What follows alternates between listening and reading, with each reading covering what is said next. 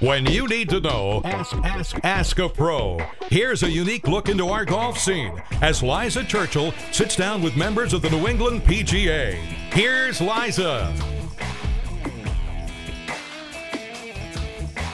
My guest tonight, calling in from Las Vegas, is Larry Kelly, PGA golf professional from Vermont. Welcome, Larry. Thank you. Glad to be here. So, Larry, you made a little bit of history this past week in the New England section of the PGA of America. You're a newly elected NEPGA officer, first elected vice president of the sections. How are you doing so far with your new position? Great. It's an honor to be elected the first vice president of our section. As you know, we have 1,000 PGA members in and around New England, and it's an honor to represent them as one of their officers on the board. You were elected by a council of your peers? Is that how it works? For those who may not know. Yeah, we had the largest turnout on record for last Friday's vote at Black Rock in Hingham, Massachusetts. We had approximately 240 of our 1,000 members there.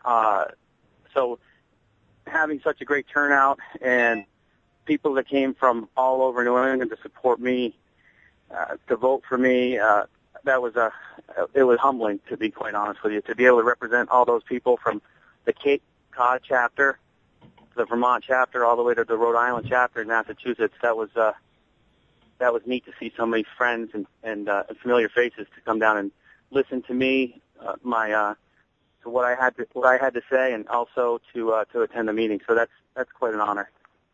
So when you were at the meeting, everyone gives speeches and then the vote is taken?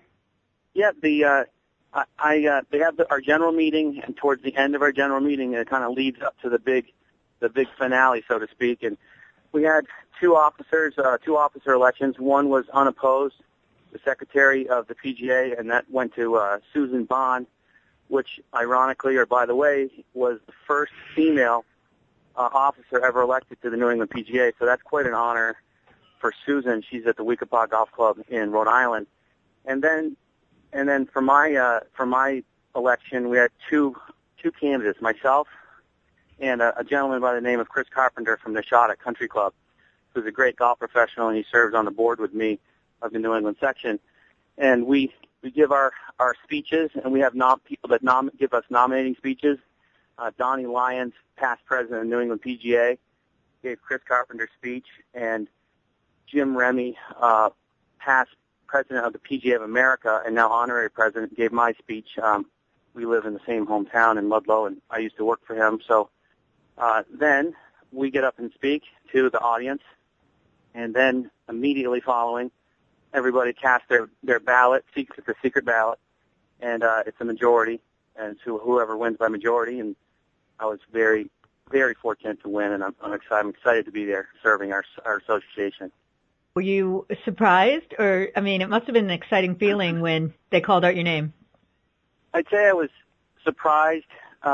Maybe not surprised. I thought from day one when I started my campaign back in the spring, in the middle of the summer, I traveled to all the chapters. We have 6 geographical chapters. We have Vermont, New Hampshire, Maine, Massachusetts, Rhode Island, and the Cape, and then we have the Seniors Association. So I traveled all over New England, speaking to each one at their fall meeting. And as I started moving through the chapters, I started to get more confidence, and the momentum was building a little bit. And then when I got to the meeting in Hingham, I felt very comfortable. I spoke, well about a couple of the things that I like to talk about, which is educating our members, mostly employment, which is a big topic right now, and then the last, and I think probably the best piece, is growing the game. So yeah, it was. I wasn't surprised, but I was really happy, and it was a tight victory. I mean, there were a lot of people there due to my background being I would say a non-traditional golf professional, and Chris being a traditional golf professional. We still, golf is rich in tradition, as you know, and we have a lot of people that want to see our association go in a different direction, but also with the tradition, we want to see it stay the same. So it's kind of tug and a push and a pull thing with our association. And for me to be elected as a non-traditional golf professional, not working at a green grass facility, was very, very rewarding. Larry, congratulations. It's such an exciting win for you. You know, being the first officer elected in the country. Is it in the country or in the NEPGA section that you're a non-green grass professional? I think it's both, actually. So wow. First one in our section, and also the first non-traditional golf professional in our country out of the 41 sections, which are, if you talk about 41 sections, it's like the states in America. So I would be like a, if you want to parallel a lieutenant governor, or and then when I get to be the president, I'm like a governor of our section. That's very exciting, and again, congratulations. It's a pretty big feat. Thank you very much. Some of your other work experience, you have worked at clubs before, as you said, in Vermont for Jim Remy. Yeah, my work history, I started out just like every golf professional. I started working at a country club in Vermont called Crown Point Country Club in Springfield, Vermont, and as an apprentice, assistant golf professional, and then I would travel back and forth to Florida, and I worked in a club called Hope Sound Golf Club down in just north of West Palm Beach. So that's where, I learned the nuts and bolts of the game, my apprenticeship, and then I obtained my PGA membership in 1996, and I got my first head professional job at a place called St. Johnsbury Country Club in northern Vermont, which is in the Northeast Kingdom. And at the time, I was the youngest head professional in Vermont. So as I transitioned from Vermont, I went to 3 years later. I was a head golf professional at a place called Belmont Country Club in Belmont, Massachusetts, which was a high-end private club, rich in tradition. Calvin Coolidge at one point was a member there, and also it's a Donald Ross design. So I've worked at golf schools for Jim Remy, apprentice back and forth in Florida and Vermont, and then 2 head professional positions at some nice clubs. So that's my background on the green grass side.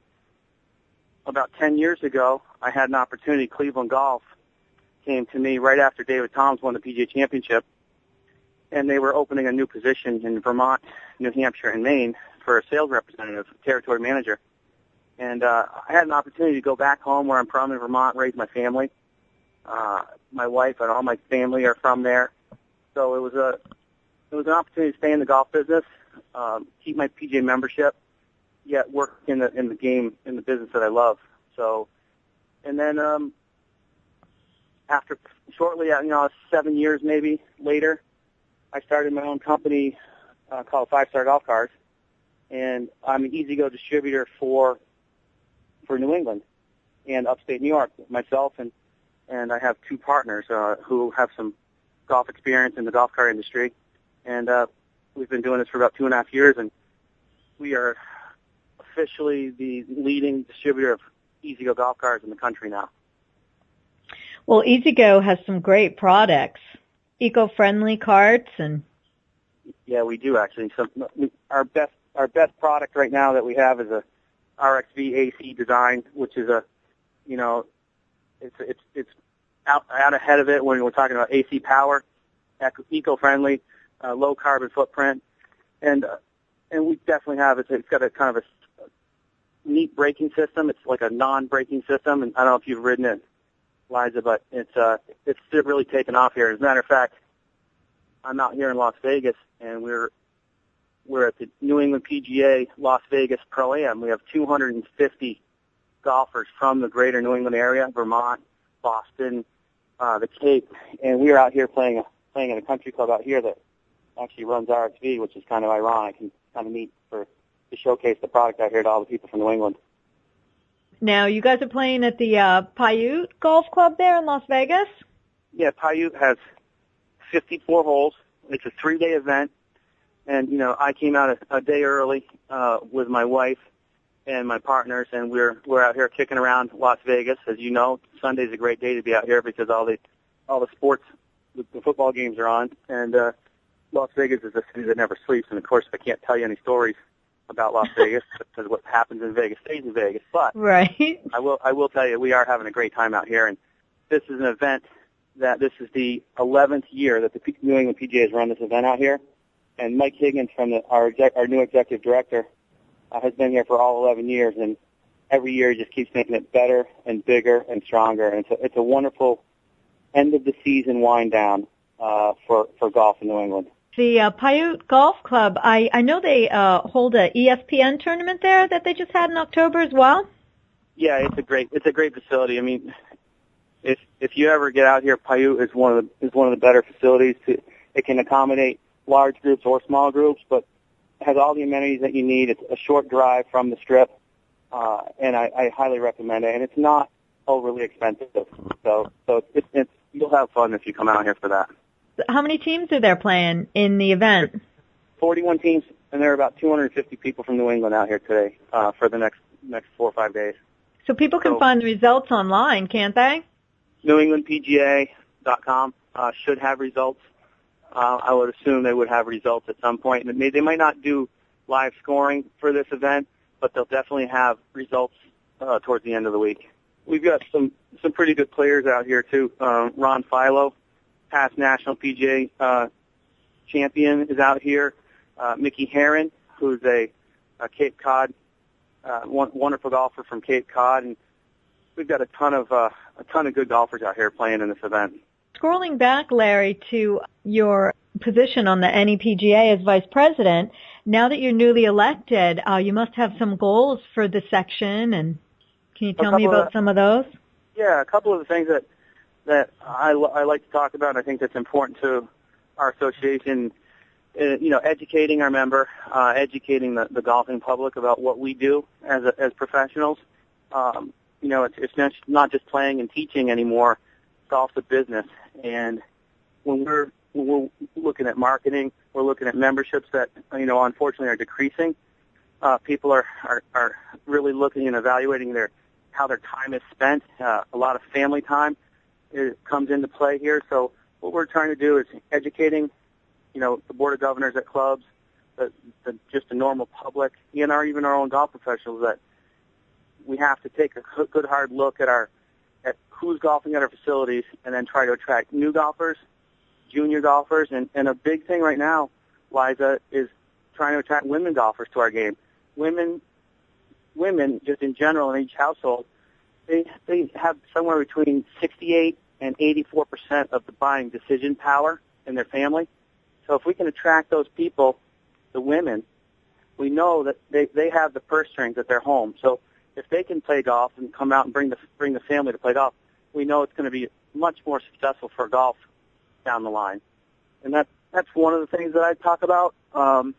Employment in our own association, just like employment in America, we're seeing more unemployment in our own ranks. And people are, a golf course had 4 golf professionals. They say, we have to do more with less, so we're cutting positions. So that's another thing in the education process. We have to prove our value every day to our membership, just like you would if you were anywhere in America, proving your value to your boss. Those are 2 of my platform topics. And then the last one is growth of the game. I've been very successful with Golf and Schools program, First Tee Golf and Schools program in Vermont. And we've seen it translate into Massachusetts and Maine. Right now, over the last 5 years, since we started the program in Vermont, we have 75 elementary schools involved in the Golf and Skis First Tee program, which it talks about, if you know a little bit about First Tee, there are 9 core values: honesty, integrity, sportsmanship, things of that nature that we teach youngsters in a gym environment with a PE teacher. And the golf professional comes in, teaches them at the gymnasium, and then they take and have transitional opportunities, which they take the whole class, which is very exciting, take the whole class out to the golf course and expose elementary school children who probably would never be exposed to golf ever in their life, and they expose them to the golf course, whether it's the bunkers, the greens, the mowers, the golf carts, the kitchen. So all these kids that may never, ever set foot on a golf course are having an opportunity to go to the golf course, and then the golf professional makes them aware of any opportunity they have for free golf, reduced golf, junior clinics, family clinics, just a wonderful growth of the game opportunity. And I've been very fortunate to be involved with that up in Vermont. Do you feel like the trend is that more juniors are taking the opportunity for these programs? Obviously, you have 75 schools that are participating already. Well, in all honesty, youngsters are being pulled in all sorts of different directions. They have everything is set. Schedules are all set for these youngsters. When I was a kid, parents used to drop the kids off at the golf course and just set them free, and used to hang out on the downtown or at your house, and it didn't really matter. And the parents would go to work and come back. Now everything is structured. I have 2 kids myself, 8 and 10, and I have soccer here. I have basketball here. I have piano lessons. Everything is so structured. So what we're trying to do is we're trying to make golf, expose them at a really early age, get them hooked. And the disappointment was my children, and this is kind of the aha moment, the disappointment was my kids were playing, I'm a golf professional, my kids are exposed to soccer, basketball, and then baseball or t-ball at the time. And I looked in the mirror and I said, you know what? The kids are not exposed to golf at any point until maybe middle school or high school if we're lucky. So the average person starts golf at the age of 29. So if you think about that, they start golf at 29. How are we going to hook these kids and hook the parents and the family? So that's been my biggest goal. So to answer your question, no, it's difficult. But if we get them early and earlier, I think we have a much greater chance of getting them to play more golf. I know that in the past, a lot of the kids, they were just huge fans of Tiger Woods. I think that in the PGA Tour, there's a lot more young guns out there that are really stylish, like Ricky Fowler, that have taken over that role for the young kids to, emulate and look up to. Yeah, I mean, the beautiful part is every day we have all these young guns like you were just talking about. Keegan Bradley is a great example. Keegan comes from Vermont originally, and I know his father's a PGA golf professional. And, Keegan's 24 years old. Martin Keimer's a youngster. We have McIlroy is a youngster. And like you said, Ricky Fowler, there's a fashion and a flair. The young kids love how far they hit it, that they're hip. And, we had Tiger Woods. Before that we had Jack Nicklaus. Then we have Tiger. And, Tiger's not out of the picture by any means. But these new guns, every time they tee it up, because of the attitude of Tiger Woods in the past, they think they can win every single time. And that's a great example for youngsters today to have that competitive spirit and know that guys that are just 10 or 15 years older than them are out there leading the charge on the PGA Tour. We had that storm, the hurricane recently in September, and I know there was a lot of damage to Vermont. How were the golf courses holding up? Was there a lot of damage?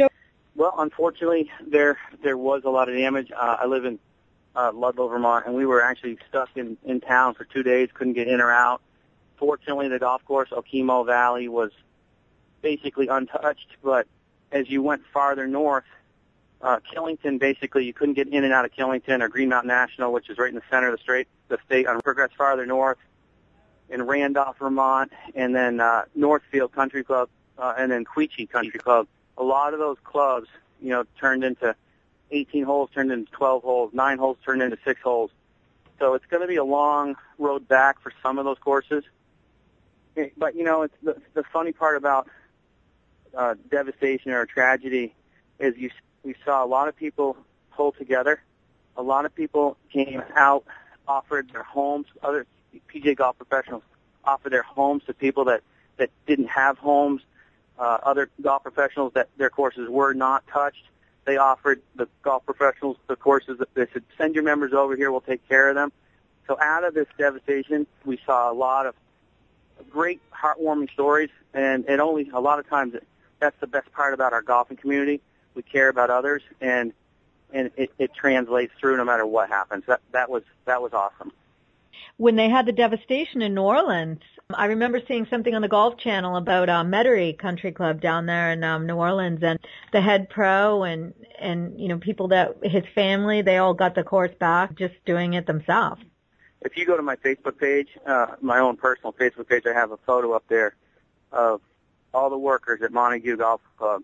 All the members came out and, with bulldozers and shovels and rakes, and you can just tell that when it comes to your own golf course or a golf course nearby, people really care, and it's its own little community, which is it's just neat to see people come together like that. We're just about out of time, so I want to ask you if there's anything else you want to chat about before I let you go. I just want to basically, Liza, tell you that it is an honor to be elected as the vice president of the New England PGA. Every day, I think about the members and representing our members, no matter if they're in Bangor, Maine, all the way down to Rhode Island or Burlington, Vermont. Every member has the same vote, and it doesn't, not just necessarily Massachusetts, which is where we have the highest concentration of golf professionals, but I represent everybody, and that's one of the things that it's a lot of responsibility, and I don't take it lightly, and I hope I can do it as well as the people that they have the confidence that I will. So I'm really excited, and I'm going to put a great effort toward making golf in New England better when I leave.